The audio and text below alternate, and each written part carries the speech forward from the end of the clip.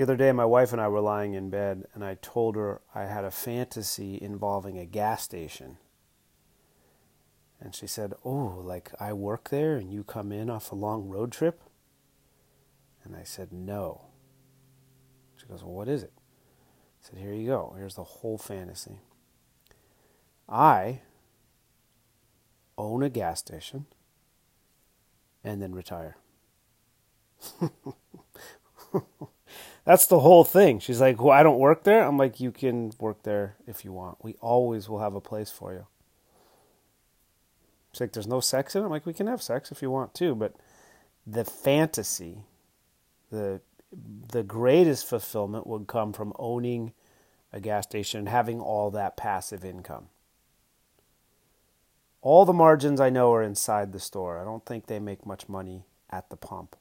But I think inside on those waters that cost more than the beer somehow, that's the fantasy.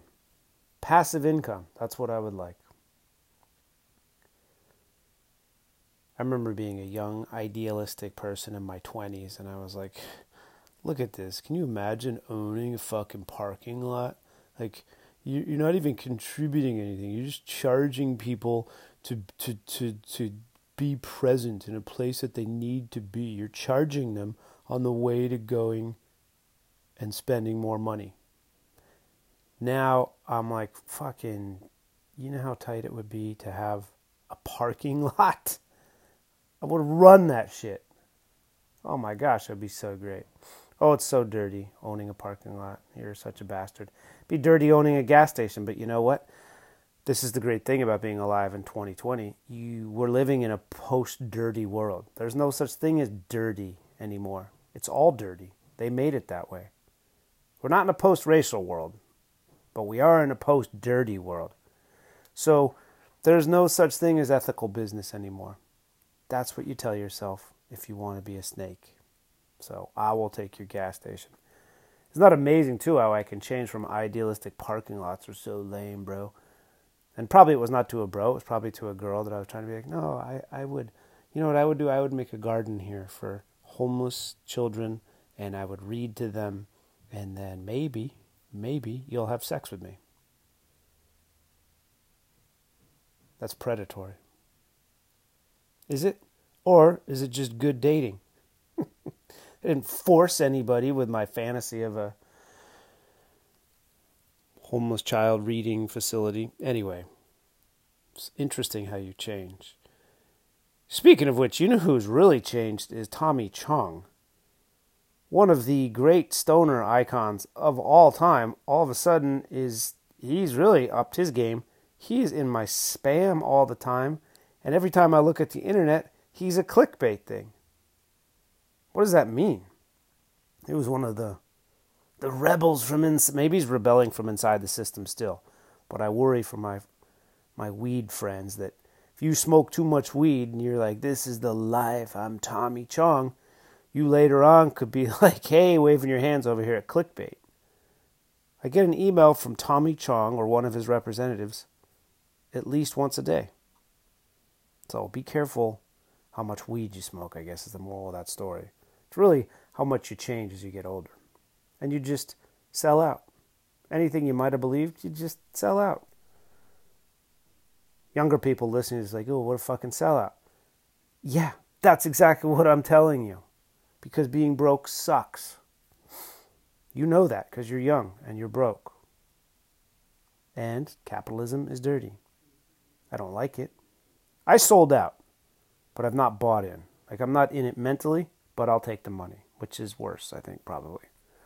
It's probably like somebody who worked in Germany in the late 30s or worked for any one of the U.S. corporations that helped Germany be so efficient in that project they were carrying out over there. IBM? No. Ford? No, not at all. Those companies. Ford, the official vehicle of authoritarianism. Every time I see a vehicle on TV plowing into a crowd of protesters, it's got that beautiful blue Ford logo there. We know these are tense times. Uncertainty and tension in the great country of the United States. So we, at Ford, a country a company legendary for its anti-Semitism, will plow vehicles into crowds of young people who simply want equality. Fuck with us. We're Ford. Do I have to say, I had this thought. I would love for this podcast to be big enough where I have to say allegedly. Right? I don't know. I hate that expression, right. And I'm saying that I hate it because I want to keep myself honest. I feel like if I'm saying right, I'm saying, you know what I mean? And does that make sense to you? Because it doesn't make sense to me. When does it have to be allegedly? Do I have to say Ford has an alleged history of anti-Semitism? I think they have like a museum in honor of the Holocaust. I could be wrong, but who gives a shit? Just some asshole talking on the internet like everybody else. When do I become liable for what I say? When does my podcast get that big? I don't know. I did get locked out of Twitter for something I tweeted to my, at the time, like 18 followers, so they were really holding the powerful accountable. The President of the United States of America, Donald J. Trump, the leader, the commander-in-chief, the boss of everybody who wears a uniform in this country. Everybody who is in the armed services, the person at the top of their org chart is Donald J. Trump. They are his employees. He works for them. The taxpayers, I don't know. Who gives a shit about them, right? That sounds cynical and bitter, but the people who work in the armed forces report to Donald J. Trump. They are his employees. That's naturally going to set up a bit of a divide between the people who work for Donald J. Trump and maybe people who don't support Donald J. Trump, and that's unfortunate. But a couple months ago, Donald J. Trump, the President of the United States of America, tweeted, I think, because, he's 70 or something. He tweeted that a vote for his opponent would, quote, hurt God. It would hurt God. And I do not have the time or the marijuana intake to unpack what God is. But suffice it to say that God, if you just look up the dictionary definitions, is a deity. And what a deity is a supernatural being. And after that, you're like, wait, how much weed are we smoking here? What is going on? I don't understand it. I'm glad that it. What am I glad about God? Nothing. I'm not glad about God. But God, anyway, is a deity, which is a supernatural being. So, the President of the United States of America, the person who is in charge of every single person who is wearing a uniform in this country, said that voting for his opponent would hurt this supernatural being, which I guess when you think about it, they all report to. There is a supernatural being who runs the game. He's like the Liar Cohen or Leor Cohen, however you say that guy, the tall Jew who runs his whole game in the rap world. That guy is nice, by the way. A vote for his opponent would hurt this supernatural being, which, if you just think about that, it's like tiddlywinks. It's like, that doesn't have any meaning. Who cares? Like, let him say that. That's great. Hey, if you go into a booth and you check a box that endorses my opponent, what you're doing is you're injuring a supernatural being. And a supernatural being is something that requires a series of mathematical computations to allege exists. So, who really cares if it hurts this thing that is a vote for my opponent hurts a unicorn riding a unicycle? It's kind of like that, right? No judgment intended. I'm just saying it's far-fetched, to say the least. Hurts God. So I, to my 18 loyal followers, probably 20% of which are bots, tweeted, I am selling my vote to anyone who hurts God and all that bullshit. Grow up, you pussies. Full stop. Now, that's not really an incisive or interesting tweet. Not really. Not at all. It sounds like it was written by a 15-year-old frustrated that nobody will talk to him and no girl is interested in his story about starting a reading camp for homeless people. It's not that interesting. I'm not good at Twitter. And a lot of times, like everybody else, I just go tweet because I feel like, there's no other outlet for my frustration. Right? And that's why Twitter is a shithole. Because it's people like me expressing our frustration at each other, which only makes each other look at our phones like, God, Twitter is a cesspool. So I tweeted this, selling my vote to anyone who hurts God and all that bullshit. I'm not exactly sure what I meant, but meaning I probably was frustrated that we live in a world commanded by supernatural beings to which 85% of the world is loyal, and this person who is in charge of the armed forces of the United States of America is saying that a vote for it's Twitter, right? I don't have to have like a strategy behind it. It was just some bullshit thing that I tweeted.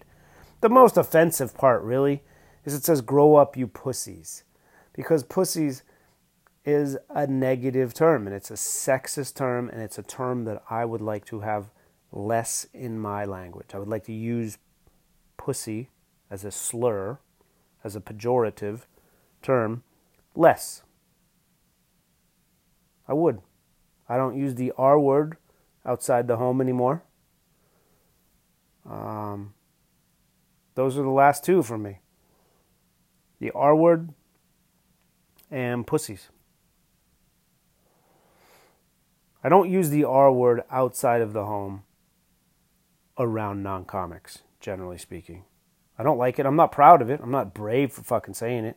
I'm not going to build a special around it. It's a tough one. But pussies is offensive, and I would like to use less of it. That's my tweet. Selling my vote to anyone who hurts God and all that bullshit. Grow up, you pussies. And I got a note from Twitter saying, hi, Joe Smith. Your account at YesJoeSmith has been locked for violating the Twitter rules. And it said that specifically I was kicked off of Twitter, locked, for violating rules against posting misleading information about voting.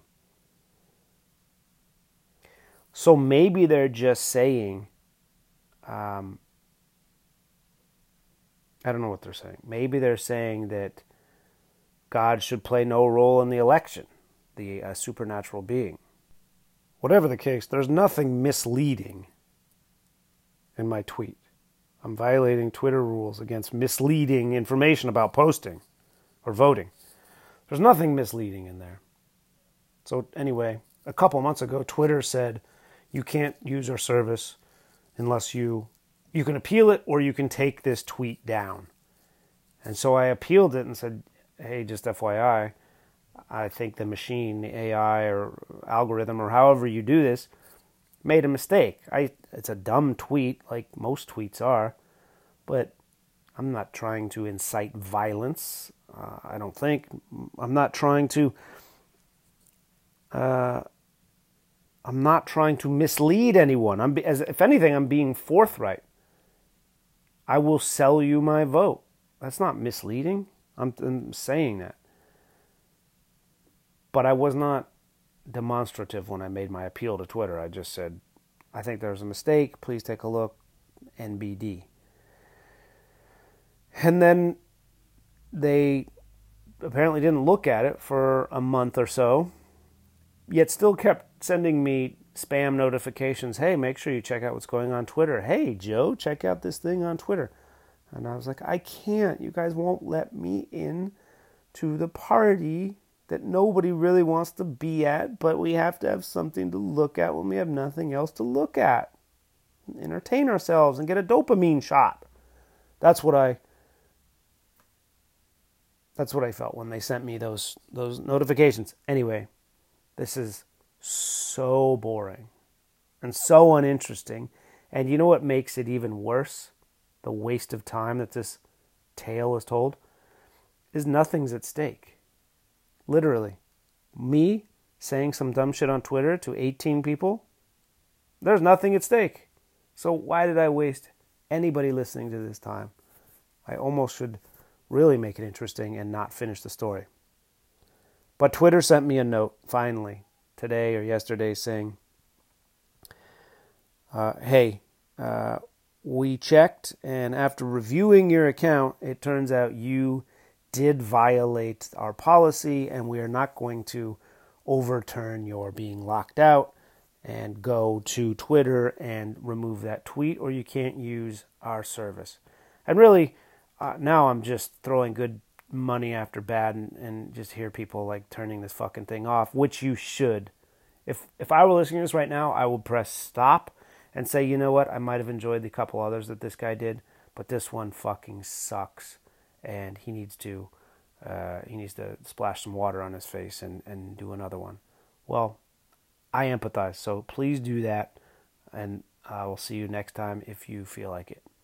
However, I'm not going to delete the goddamn tweet, because here's why. Not because I'm hard-headed, because I'm not sure I need Twitter in my life. I'm not sure I do. I used to think that I would go on Twitter only to post something. Like, how selfish is that? Here I am, I'm just going to take. I'm not going to listen to what you have to say. I'm just going to take this space to make my words heard, and then I'm going to go right off it. And that I would never search for anything on Twitter. Right? Because then it just becomes, like I mentioned the other day, a big confirmatory bias. Hey, is anybody else out there going to confirm what I think I believe? No, of course not. That's all Twitter is. So I'm not going to delete it because I'm going to see if I need Twitter, and I'm not sure that I do. So that is just a ridiculous waste of everyone's time. You know what is not a waste of time? Or is the ultimate waste of time, depending on how you look at it? The game of solitaire.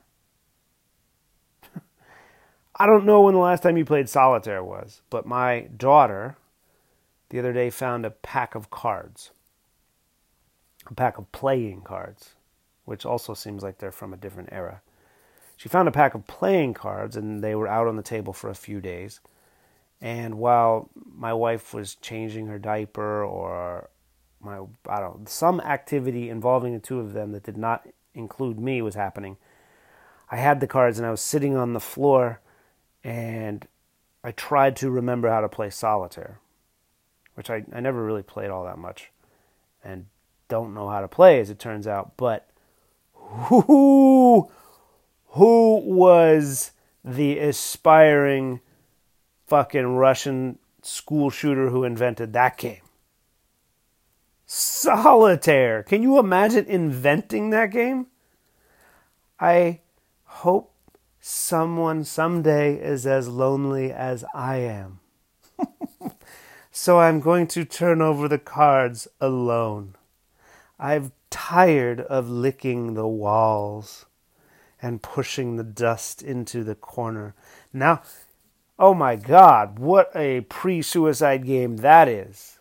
Well, what are you doing? I'm just passing the time until I die. And I get it. We all need something to get through. I spent a lot of my life going into bars, drinking, just sort of passing the time until I die. Solitaire. Oh my God. And you know what? My wife told me, I didn't verify this because I don't know how to play. You can lose at solitaire. You can play alone still, alone forever. Oh no, I lost. Oh my goodness. That is the saddest game. Who in their deranged mind would come up with a game you play only by yourself for hours? And you know what? Here's the catch, kids. You can lose. It's just like life. So maybe that Russian kid or German kid or whoever it was, kid, 42-year-old single government employee in a Cold War third tier, what am I trying to say? Tertiary city. So not a Belgrade or a Munich, but whatever is 2 steps below those in those countries. I will now play the game by myself, where I turn over the cards and hope I can put them together. It's not a bad game when I was playing it wrong. And I was like, this is all right, there's something to this. 1, 2, 3, however. But somebody had to invent that fucking game. And do I feel for them? Oh my gosh. Spare a thought for the person who invented solitaire.